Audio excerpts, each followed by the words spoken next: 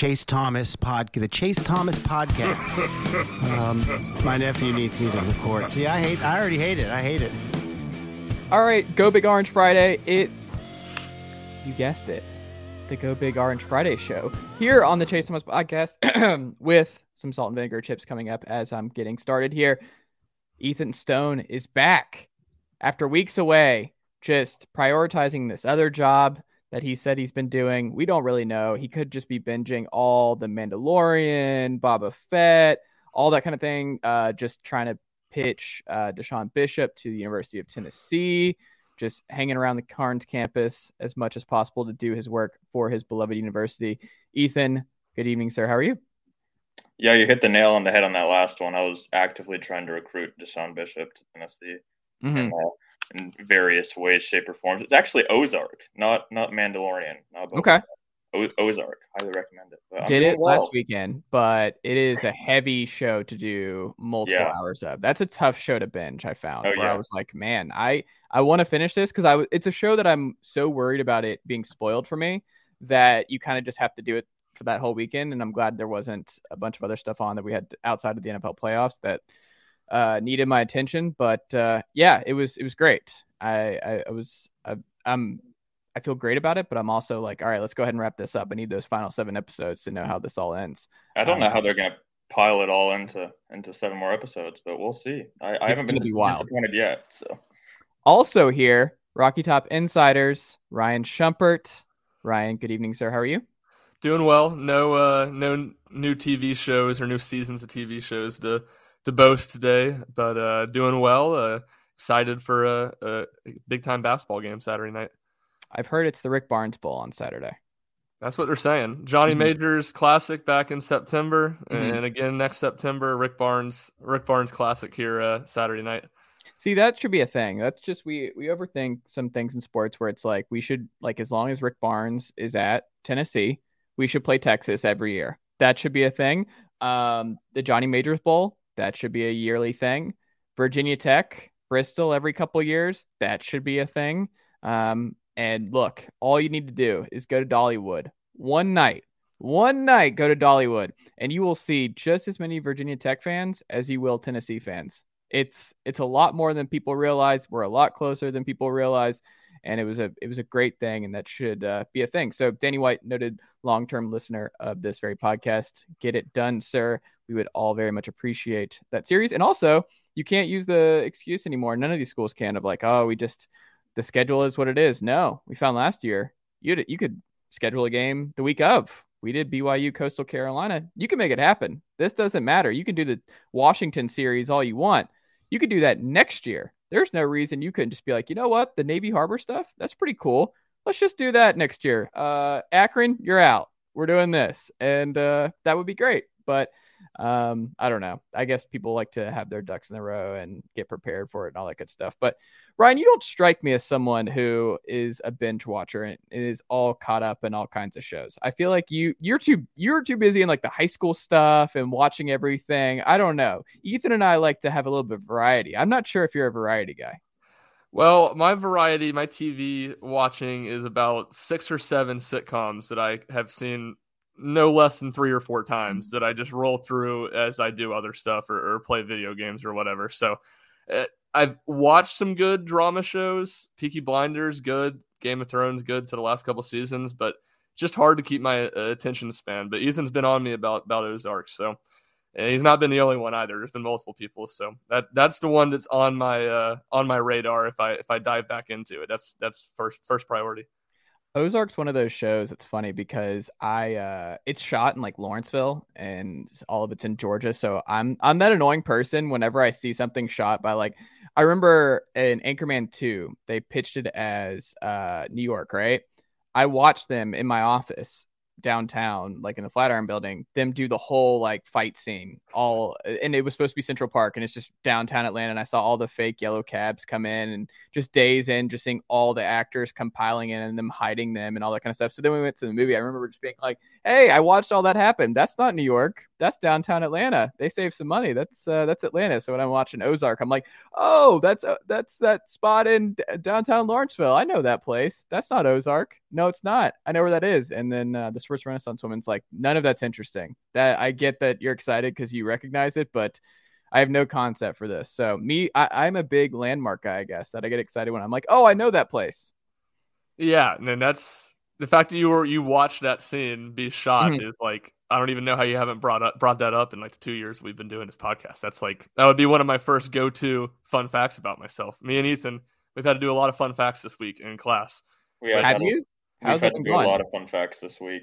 What is Ryan called an audible. It should be illegal for introductions in class if you have more than 30 people in the class. Illegal. How is that something that we stand for in America, in the University of Tennessee, in the year of our Lord and Savior 2022?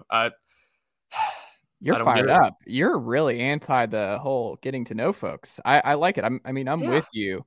But that's the cool thing about grad school is there's not as many. There's just small classes. Like we're talking like 7 to 8 sometimes. That can take 10 minutes tops. So that's something to look forward to if you want to do grad school, folks. Is that's not really a possibility because there's not many of them. And that's the few, the proud. What was your fun fact, Ethan? What was your fun fact that you gave? The most common fun fact you gave? Ryan and I were boring in our 3-hour enterprise class or whatever that is. I don't even know what that class is, to be honest. But we were boring and we did the same thing. Like I cover UT athletics for the Daily Beacon. I cover UT athletics for RTI. So I called an audible and said that I'm engaged. I think that's pretty fun. So okay. He got the biggest applause in the class too. That is true. That is true. So interesting. Okay. What if it was the opposite for the significant other? She used that as her fun fact, and they were like, "Oh no, girl, what are you doing?" I would get it. I'm disgusting. Have we even talked since you popped the question? You've been away. Winter break. I feel like it happened. I've either been covering games or just the worst timing ever when these shows come up. Like I work like maybe one day a week, and it's always the day that you want to do it and the time you want to do it. Well, we're here now. It's great, and I'm glad that we're all doing this. A video component. This is our first video show as we move on to that, because all my stuff died last week. So my weekend was insane, and Monday was really just a whirlwind where I was just taking it to different places and trying to figure out what to do and having to make decisions on the fly, because I'm like, I can't just burn a week of podcasts. But I have learned when you do something for 8 years consistently, that like not having that to do, you don't realize how frazzled you can get. Like I was just out of it. I was so unwell where I was just like, I got to do this. I feel like I'm not doing what I need to be doing. And school started, obviously. So there was just a lot of chaos on Monday, but we're here. The mixer's here, the video components here, the desktop's here. We're all here. Ryan's in the dungeon. So let's talk some Tennessee basketball. So this past week, they laid the hammer down. Mostly Plabs laying the hammer down on Saturday against LSU. That was a lot of fun. And then they beat Florida. Also a lot of fun on Wednesday. Will, who was on the podcast yesterday, we all love Stats by Will, another UT alumni, and coffee goer with myself. So go check out I don't want to do this. I don't want to start a coffee war in Knoxville, but there is one particular coffee shop, Remedy Coffee, that we both like and might go to. So if you're a local Knoxvillian, Remedy Coffee, it's the way to go. All that being said, he wrote a really good piece about embracing the mud that is Tennessee basketball, where I think there's two kinds of Tennessee basketball fans at the moment. And I want to get y'all's perspective on this, where it's like the side that is so worried about March Madness because the offense is not right, because it doesn't look like Rick Barnes has solved that. Like everyone was all energized. Oh, we're shooting threes now. It's all 3-3-3. We're going to figure this out. Drive and kick. And then the offense is like 48th in offensive efficiency per KenPom at the moment. But the defense is just a machine, and it continues to be a machine. And I think that's just part of what Tennessee basketball is going to be, at least for another season. And his point being that, like, man, if you're waiting on that other stuff, it's not coming. And if you want to find joy this season and just enjoy what Tennessee basketball is, you're going to have to look at them as just a kind of a ground and pound San Diego State football team where it's not a lot of fun at times, and they're going to bring you down to the mud, but they're also going to win a lot of games. And I think by and large, this has been a pretty successful season. And what happens in March in the SEC tournament, that will play itself out. But I don't know. I think there's two competing sides with this. What do you think, Ryan?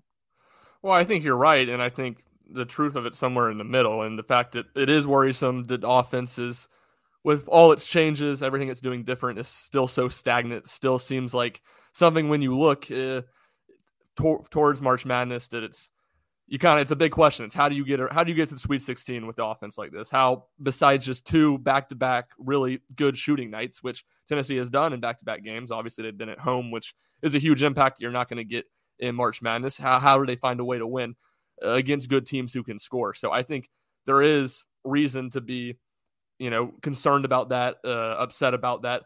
But you're right. I mean, Tennessee's defense, I think it's been a while since we talked about it, but it's truly remarkable how good it is considering everybody that they lost last year. You lose Spons, who's SEC Player of the Year his junior year.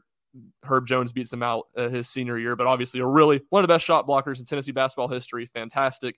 Your 2-star, 5-star wings who were best for what they do on defense, Jaden Springer, Keon Johnson, gone. No real true rim protector on this team. No lockdown defender. I guess Josiah James would be the one guy you say you feel confident to go shut down a wing if you need it.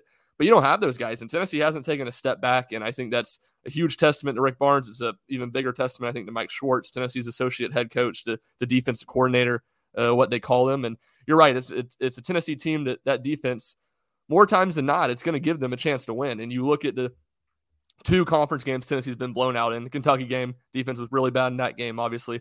In the LSU game, if it wasn't for Tennessee throwing those pick six turnovers where LSU just went and shot layups in transition, that would have been a good game on the road. So while Tennessee offense isn't going to be good enough, I think, to go on the road and blow out many teams in the SEC, their defense gives them a chance to beat just about anybody.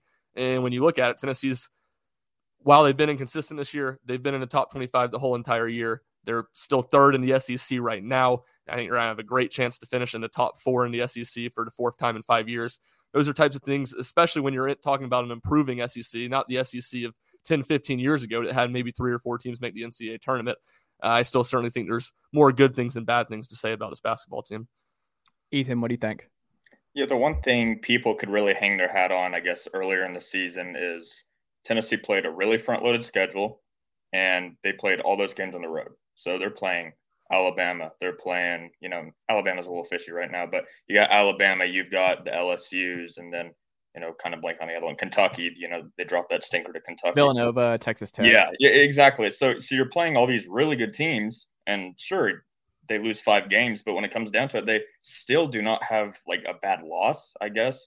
And, just a lot of teams are really good in college basketball. A lot of teams are have that ability to knock you off. But as long as you are winning a couple of them, and as long as you're stringing some together come the end of the season, I feel like, you can't really press the panic button, which is what a lot of Tennessee fans, I think, did about 3 weeks ago when Tennessee lost to Alabama. Mind you, missing John Fulkerson, missing Kennedy Chandler, when they drop a stinker to Kentucky, 107-79, there's a little bit of people just kind of knee-jerk reacting to that, I guess, and saying okay, Rick Barnes is done, he's finished, fire Rick Barnes, stuff like that, which in my opinion is just nonsense, because you see the trajectory this Tennessee team has been going in the past couple weeks with, you fill Uros Plasmic into the lineup instead of Fulkerson, see what he's able to do, kind of provide energy off the bench. You get Vescovi going on offense, really keeping that consistency going. You get Zakai, especially playing really well in SEC play. I think that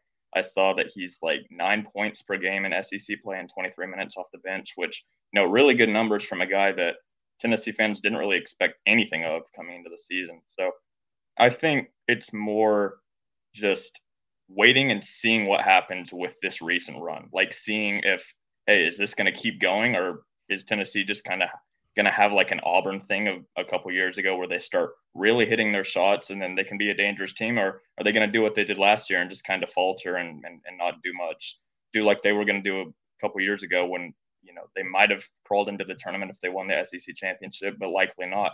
it's been a while. I feel like since this Tennessee team has been like really decent enough to where they can talk about like going on another run like Grant and Admiral could have done, or something like that. But I think it's just a wait and see kind of thing to me, to see if the offense eventually figures it out. And as of the past couple of weeks, I think it's starting to trend in that direction.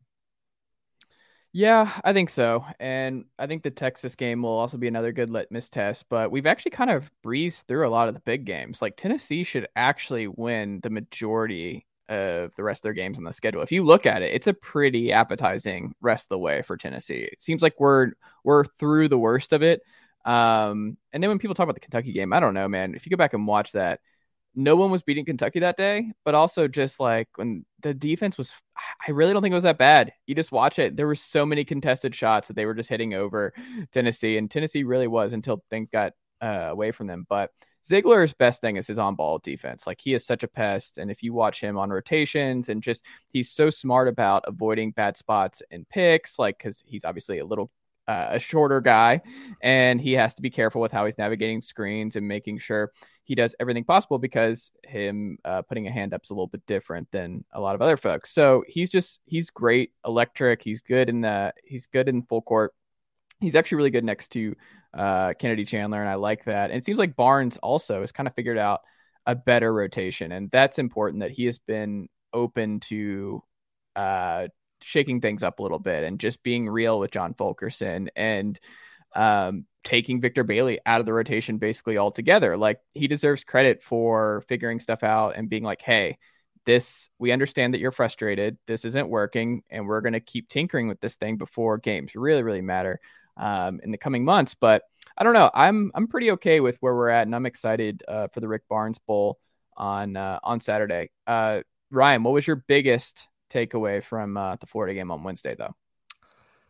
That's a good question. I think it was such an odd game, was it not? And I think Tennessee's ability, one, to respond after the horrible start, or it wasn't even a horrible start. After the first 3 minutes, they played fine, and then they collapsed into a display of basketball that I saw at Heritage versus Farragut last Friday night, in which Heritage turned it over more times than they scored.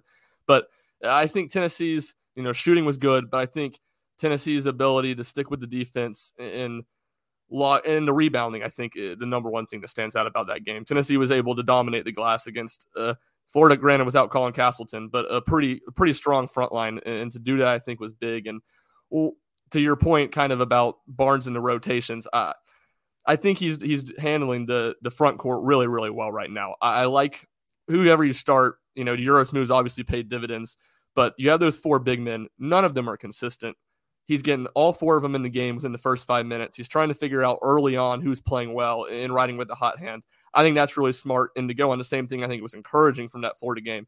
I think Tennessee, at least offensively, to reach its potential, it's that four-guard lineup with Josiah or Jemai Meshack playing the four spot. I think that's its highest potential. He ran with that for 6, 7, 8 minutes. In the second half, he played it more really than he has. I mean, he hasn't been scared to use it, but he certainly hasn't seemed to be his first choice. And now some of that goes with Tennessee's Euro Plavsic wasn't playing great. Huntley Hatfield didn't give him anything. But Fulkerson and Camwa both had nice stretches there in the second half. Fulkerson's obviously later in the game. Barnes said they wouldn't know one without him. So I think that's huge. And kind of to your point, Chase, I think he's doing a good job of trying to adapt, trying to figure things out. And when you have the defense as good as it is, it gives you a lot of flexibility to do those things and still be competitive in games. And I think you saw that on Wednesday against Florida when there were 3 different stretches between media timeouts where Tennessee didn't score. Now, early it was 2.5 because Tennessee got from the under 8 timeout to the under 4 in the second half. John Fulkerson made that and one right as it went into the media timeout. So they got the 2 points before.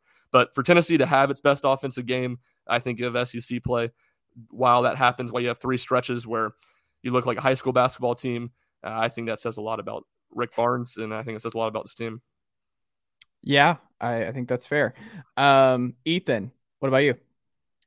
Yeah, I think it just kind of shows that they've come quite a long way. Like what I said earlier, it shows they've come a long way from earlier in the season because, just pointing out that Texas Tech game, you have streaks in that game of 5 minutes, like Ryan was saying, that you just don't score. And then they ended up coming back to bite them against Texas Tech, against Villanova earlier in the season. They really never got off, out of the gate running, I guess, in that game. But more relevant, against Florida, you have two separate instances in the first half where you don't score any points, and that's just kind of been a thing with this team this season.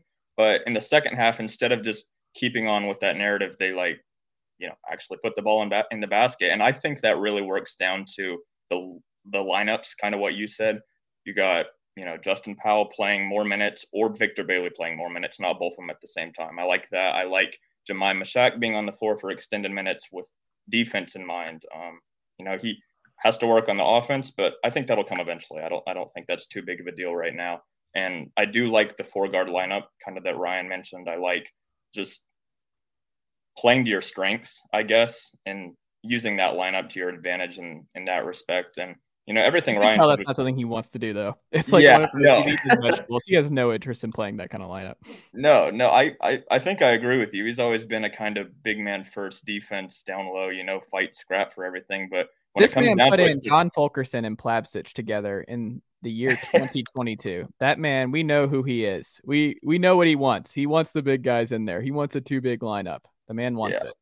No, you're 100% right. But just seeing the results, I guess, from that Florida game, when you get the lineup right, when you're starting to finally figure out, what you can rely on for a solid rotation, and that's paying dividends as of late. I mean, you've got the team playing with more energy. You've got guys like borderline having fun again, getting in people's faces, with the Gator Chomp at the end of the Florida game, with, fireworks against LSU, against Vanderbilt, Euro standing up for people, just kind of a culmination of those different things that no one really saw in the beginning half of the season.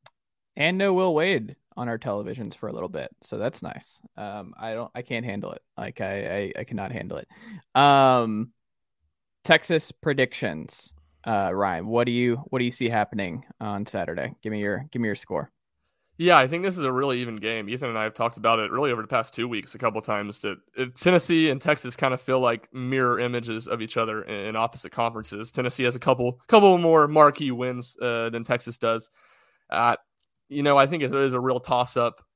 If I had to pick, I would give Tennessee maybe, say, a 65-63 win. I'll give Tennessee the nod to win a close game. And I think if you go back to this since the Kentucky game, what stands out the most about Tennessee, they've won 3 games in a row. They've done a lot of things better than they were doing earlier.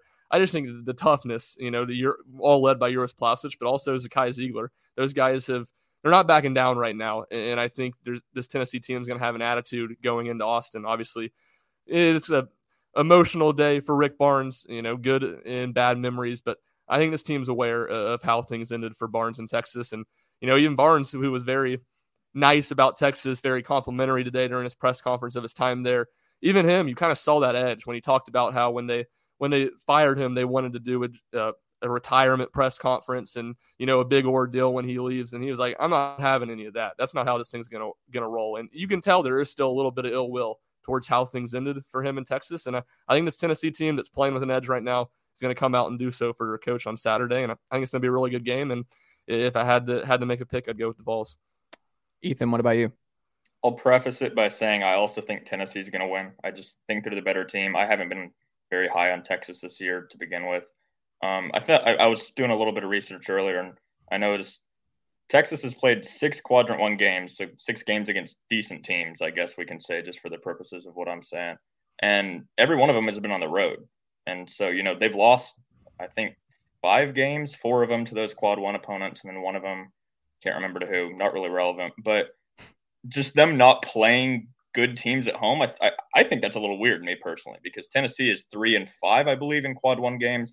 They have 2 wins at home. They've won like 10 or 11 straight at home at Thompson Bowling. So I think on a neutral court, I think Tennessee wins this. I think at home at Thompson Bowling Arena, Tennessee probably walks away with it, just because I don't think Texas is as good as a lot of people think they are. But, when you get them playing in Texas, when you get them kind of finally going home in front of a raucous crowd for a marquee matchup such as this, Rick Barnes coming home, it's just as much of a event for Texas as it is for Tennessee, I feel like. So I just think they're going to come out the same way that Ryan said. They're going to want to win that game. Obviously, they're fighting for something. It's their not one real chance, but a good chance to get a very good win that Texas really does not have yet. I think their best win right now is against Oklahoma, which, good win. Porter Moser, good coach. Oklahoma, good team. But when it comes down to it, it wouldn't be what beating Tennessee would be on Saturday, I guess. And you add the Big 12 SEC challenge into that, and you add, Rick Barnes coming home and all that sentimental stuff, and just playing at home in front of your crowd. I feel like they're really going to come out there and try to win it. But when it comes down to it, I think Tennessee is just the more talented team. So I'll say Tennessee wins. I need Ziegler to hit the horns down in this game. I need that to be the end of this game. Is Ziegler just doing that? Maybe Plavsic.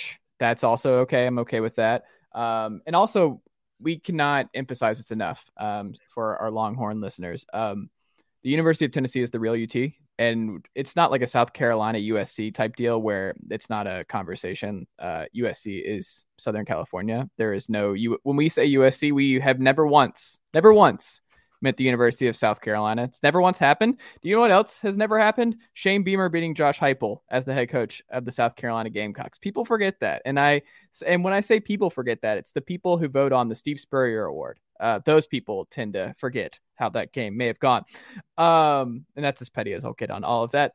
But yeah, I think Tennessee should win this. I don't think it will be like last year, though, the Kansas beatdown, where I don't think we're going to see that kind of fun, just Big 12 powerhouse getting smacked like that. But at the very least, I think it'll be fun.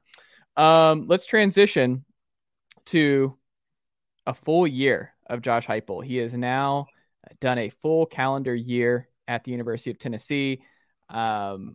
What do we make of the first full year of the Josh Heupel tenure, Ethan? I'd say it's surprising. That's the best word I can think of.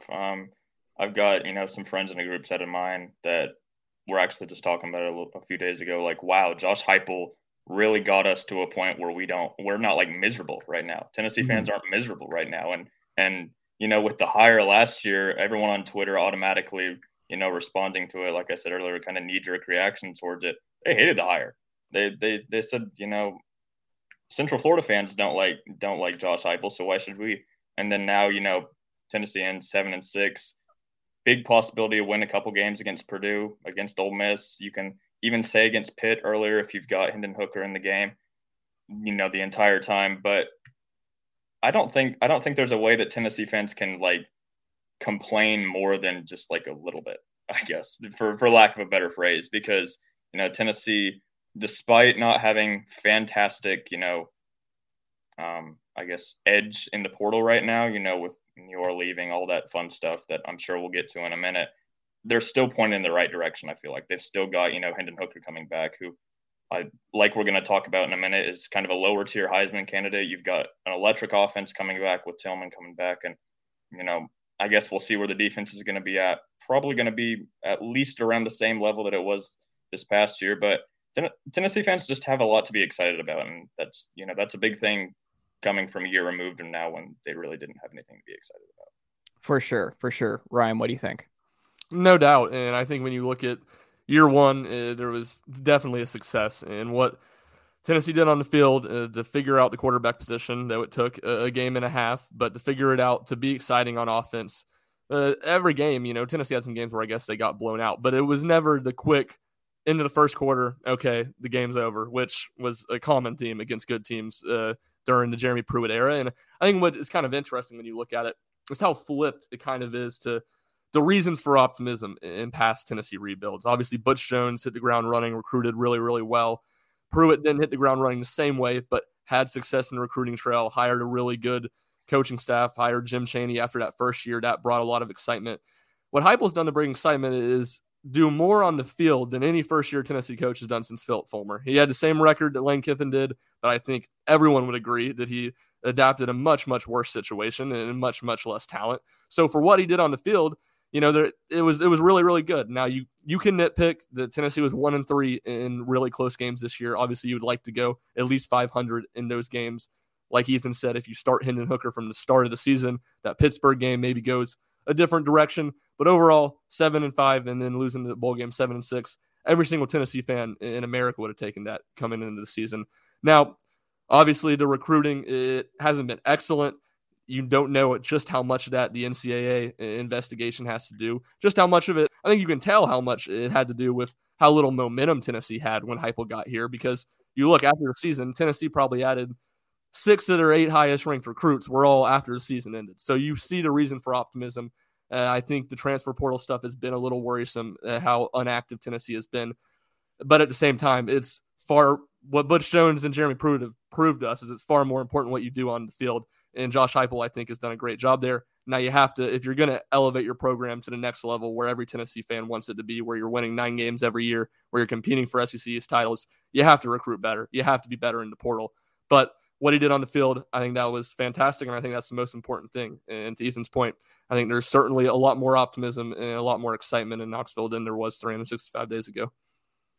I think a lot of it too, it's funny with Heupel because I think there's some things I think about this with NFL coaches a lot, where it was like when Dan Quinn lost Kyle Shanahan, that was the beginning of the end. Is there's like how you hire, like Mike McCarthy, ironically enough, can't lose Dan Quinn. He needs him to get back and to keep contending with the Dallas Cowboys in 2022.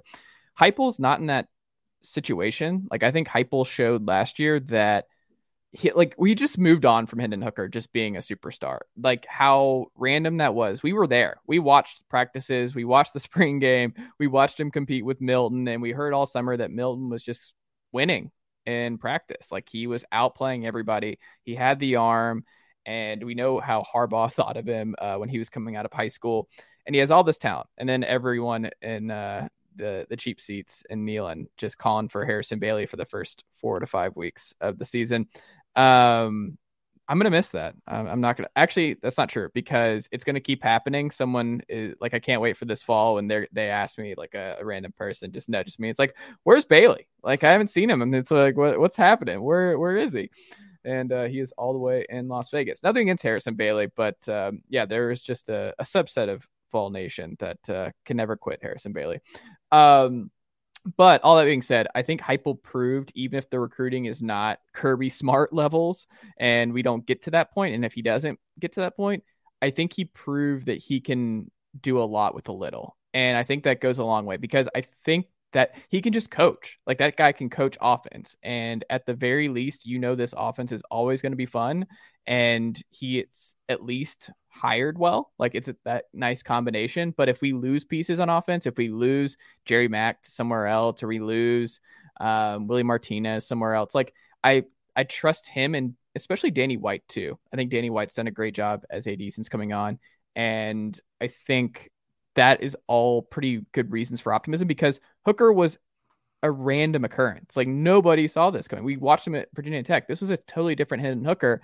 And just what we saw in the first quarter, if he's able to turn that into more over the course of a season, it's pretty great. But also he kicked Kentucky's ass on defense. He kicked the crap out of South Carolina as a whole. Like the teams that people are talking themselves into in the SEC East outside of Georgia, it's like, no, we went toe-to-toe with Ole Miss, who was maybe the second best team in the SEC last year. We could have beaten them. We should have beaten them. You look at just what we did against Georgia early on and taking Alabama to 3 quarters. He did so much that I think people are going to forget. So much with so little. And what concerns me the most about year 2 is nothing that's related to Heupel. It's just the schedule is not great. When you look at the schedule next year, it's so much comes down to that Florida game early on and what we do in taking advantage of year 0 for Billy Napier and that weird transition year. Like you have to take advantage of that. And we know how Florida games typically go, but we look at that schedule, like you're going to Pitt, like that toss-up game last year, you're going there, and Keaton Slovis is at Pitt.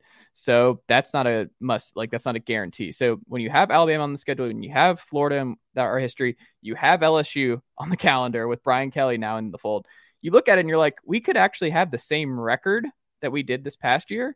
And I think I'm curious to see how Tennessee fans take that because I think we can make progress and I think he could still have a successful year.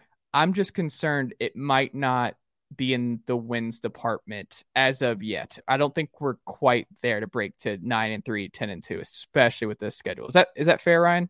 Yeah, 100%. I mean, I think 8-4 would be a good, it's one more win, but I think that'd be a good step in the right direction. And you're right. I think a lot of Alabama and Georgia, they feel untouchable right now, and for good reason. I mean, they're untouchable for 95% of the FBS, 95% of Power 5 even. So you're right, and there's a ton of pressure on that Florida game and the LSU game even, which is, going to be really, really challenging at the bare minimum. And if LSU ends up landing Caleb Williams, I think it's a game that you almost chalk in as a loss or a big upset if Tennessee were to win. So you're right.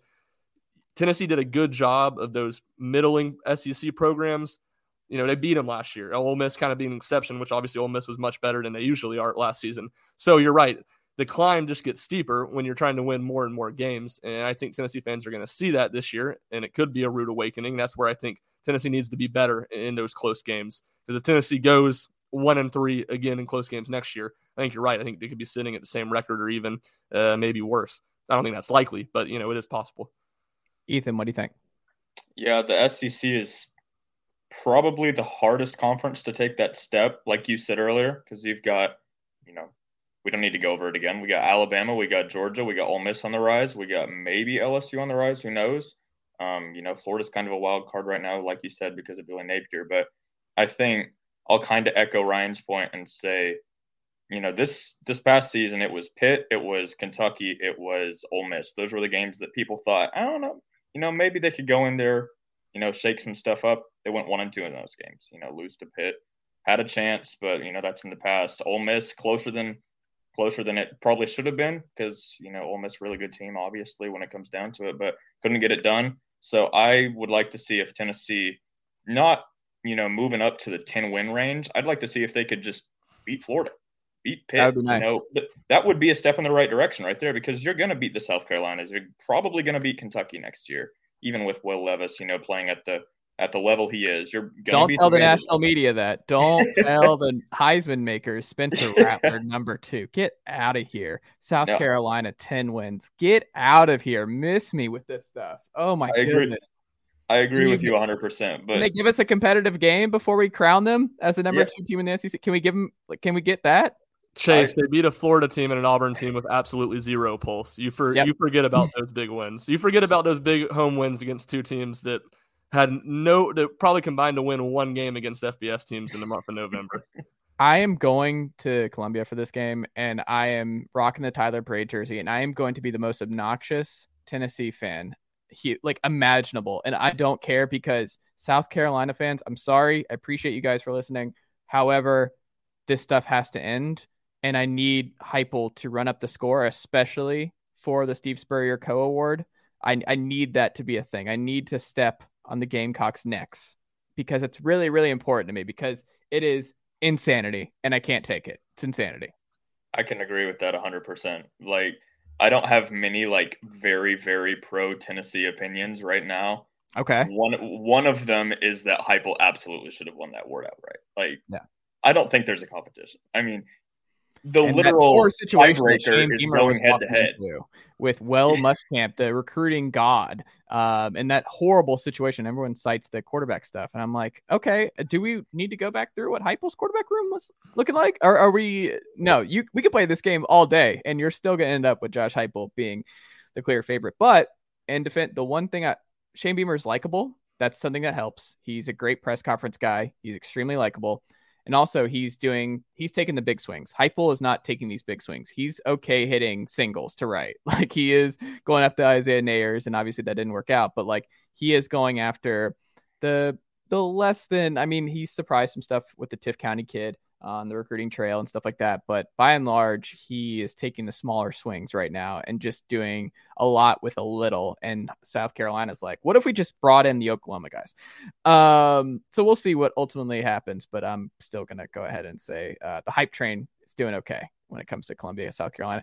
Last thing, and we'll wrap up here, guys. Tennessee baseball right around the corner. Very excited for that to be back in my life. I'm so excited to sit at a game in a few weeks. Missed it, and we get a full normal season again. So that will be awesome.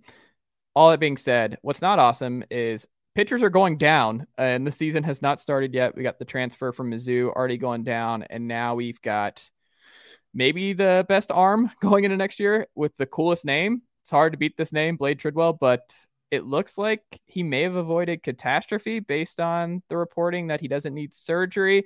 Ryan, I'm assuming you're more familiar on this front. What is the status of Treadwell, and should we expect him to be able to go at all this year? Yeah, that's kind of the big thing that I feel like I get different answers on, whether he's going to be back at some point this year. There's certainly optimism that he could be, and it's kind of been tentative or a strange, kind of scary is maybe not the right word, but Tidwell went after the season, played with Team USA in some inter-squad scrimmages. The college team, I think there was like 30, 40 college kids, sophomores and freshmen on it. He was on that team. He got shut down during that season. Then in the fall, he never really got back up to full speed, and now is getting shut down here with the shoulder stiffness here before the season starts. So it seems like it's been 6 months ever since the season ended of what's going on with Blade Tidwell, what's going on with his injury, what's his availability like. So I think that's what kind of makes it strange and makes it hard to give a definitive answer on it, is it's just kind of been an ongoing process and an ongoing injury as he tries to work back from. You wonder, obviously he threw a lot of innings for Tennessee last year, I think the second most behind Chad Dallas. That's a big jump in workload from a high schooler who COVID, probably disrupted a couple of his last seasons in high school to freshman year in college. So it's going to be interesting to see. Certainly a major blow for Tennessee, a guy who's going to be their Friday night starter. But at the same time, Tennessee lost their Friday night starter 2 weeks into the season last year. They were okay. If there's one man on this campus who I trust, you think I'm going to say Tony Vitello, it's Frank Anderson, Tennessee's pitching coach. I mean, he is the absolute best in the business, and I think Tennessee has really good depth at that spot. So I think they're going to be fine. It's not like it's going to be two catastrophic losses, but at the same time, I do think it really hurts the ceiling of this team because Blade Tidwell is a guy that, unlike most guys who have to play 3 seasons in college to be eligible for the MLB draft, he'll be eligible this next summer. If it wasn't for the injury stuff, he would be a no doubt first round guy. So a lot of talent there, and certainly a big blow if Tennessee doesn't have him all season. They're certainly not going to have him for some time at the very least. We should get Kumar Rocker with the situation in New York. He should come back and play for the Tennessee Volunteers next year. That should be our substitute for Blade going down. That's my pitch.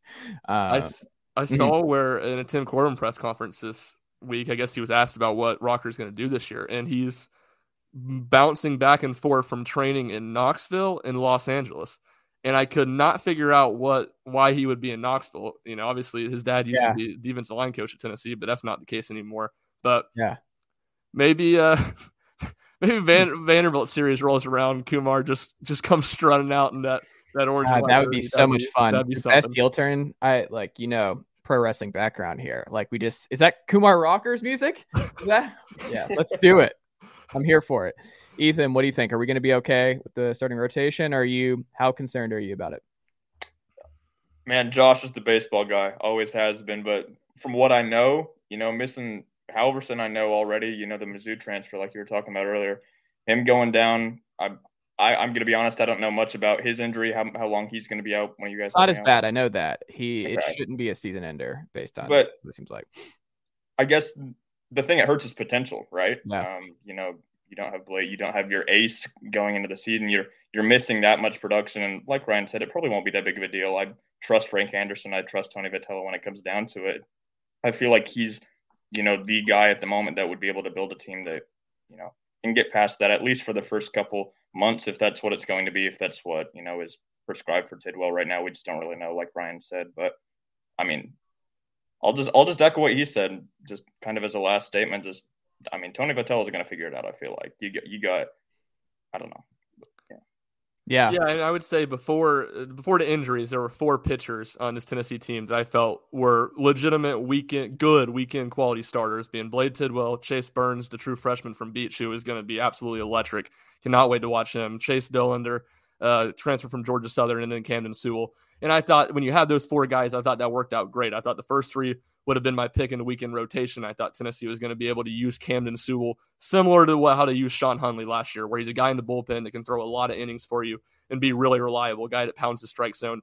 When you lose that guy, when you lose one of those guys, obviously the one with the highest ceiling, at least this year going in, I think Burns' ceiling is super, super high as well when it gets to the next level. But having that 4th guy to be a guy that's really reliable in the bullpen. I mean, in college baseball, that's such a huge tool. We saw how Arkansas used Kevin Kopps last year, basically to will them single-handedly to a 1 seed. Maybe not single-handedly, but no, he single-handedly stopped Tennessee. That happened. That was not fun. His elbow had to be made of elastic with how many innings he pitched last year. I mean, Sean Hunley threw unbelievable amount of innings out of the bullpen. One of the most, I think, a Tennessee player out of the bullpen had thrown in like over a decade. And Kevin Kopp still threw so many more innings than Sean Hundley. I mean, He it's was just such a remarkable. weird person. And then the rivalry, I guess it's going to keep up. And then for them to go down the way they did against NC State and everything, I don't know. What a weird year for Arkansas. But I hope that's a rivalry. I hope we still have some animosity between Van Horn and Vitello. That'd be cool. We can play each other this year. That's the Do we bummer. not? I haven't even looked at the schedule. Oh, that's weird. Yeah, because there's 3 SEC teams that you don't play every single year, and it's always SEC West teams, and that's one Tennessee doesn't get this year. Lame. But we do get Georgia Southern, so we get those uniforms back in our lives. Those awesome, gigantic outline of the state of Georgia with a weird star in the Statesboro location. So that should be great. I'm excited about that, and we're just going to be the absolute sickos watching Tennessee, Georgia Southern on the ESPN Plus 19 app. So that'll be fun. Ryan, Ethan, what can we look out from you guys on Twitter, on Rocky Top Insider, the UTK Daily Beacon, your enterprise class? What can the good folks check out? Well, our enterprise class, I got in a little bit of trouble for talking to Ethan during Fun Fact Time. You know what you got to do? Here's what you do. You throw this out and you're like, hey, it's not my fault. We're on a podcast together. I am practicing. The podcast is actually school related. This is part of the deal. And the guy we're on the podcast with is also here somewhere on campus. Just go find him. He'll confirm. I'll be like your chaperone to be like, no, they're fine. They can talk. I need them prepped and ready to go for the pod. Yeah, but you can find me on Twitter at rshump00, RSCHUMP00. A couple of things to get you ready for Texas I wrote about today. One, just looking at Santiago Vescovi, how good he's been this year, and specifically from three-point line. He's on track to end the regular season with the 5th most threes made in Tennessee history. And he'd be like 2 or 3 away from getting the number 4 spot. So he's been fantastic. He has the most threes in the first 8 SEC games since Chris Lofton. And Chris Lofton only did it one time in his Tennessee career. So it's just remarkable at the level Vescovi's playing at right now, and kind of took a look at the numbers there. And then 8 facts about Rick Barnes' tenure at Texas that I thought were interesting. Some of them I'm sure people have heard before. One that I found really interesting. He had, I think it was in his 17 years, 9 or 10 top 25 Ken Palm offenses. More than he had on the defensive end. Obviously, defense has kind of been the identity of Tennessee's program since he got there, besides the one Grant Williams, Admiral Schofield year. But thought that was interesting, and a couple other interesting factoids from his time in Austin. There you go. Did you know he coached Kevin Durant? Ethan, what about you? I didn't know he coached Kevin. He did. Yeah, so we'll have coverage of Texas as well tomorrow. It's my fiance's birthday. I'll plug that for tomorrow. So I'm gonna be a little. You punked her a lot, like the whole, hey, look at me, guys, I'm engaged in your class. You're posting it on the podcast. You're really, really laying this on. Okay, I just want to make sure you guys know I'm gonna get the band and just start waving it in front of you. Oh my goodness. No, but obviously we got coverage of that coming. We got me and Josh will have the notebook, 3 takeaways, and then gamer from that game, and then just moving on into the season, we'll have coverage from the Lady Vols from UTKDailyBeacon.com. If you want to find me on Twitter, EthanStone23, for the very great Devin Hester. He's very much alive. But yeah, that's all we got on my end. The only Devin Hester I acknowledge is the number 17 Atlanta Falcons Devin Hester. That's the true number for Mr. Devin Hester. Yeah, he's very much alive. Needs to be a Hall of Famer, just first ballot in my opinion. But, there you go. Way to get it back. You just killed the guy, but you brought him back to the Hall of Fame. He's back. He's alive. He's the reason I like sports. So hopefully he's not dead. But okay, wow, there you go. Just this is the Ethan experience as we wrap up here. I'm not very good at talking. If you can wheel that together. So. Ethan, Ryan, thank you as always, guys. This was great. Video component makes it more fun, I think. And I will talk to you guys next week. Perfect. Yeah.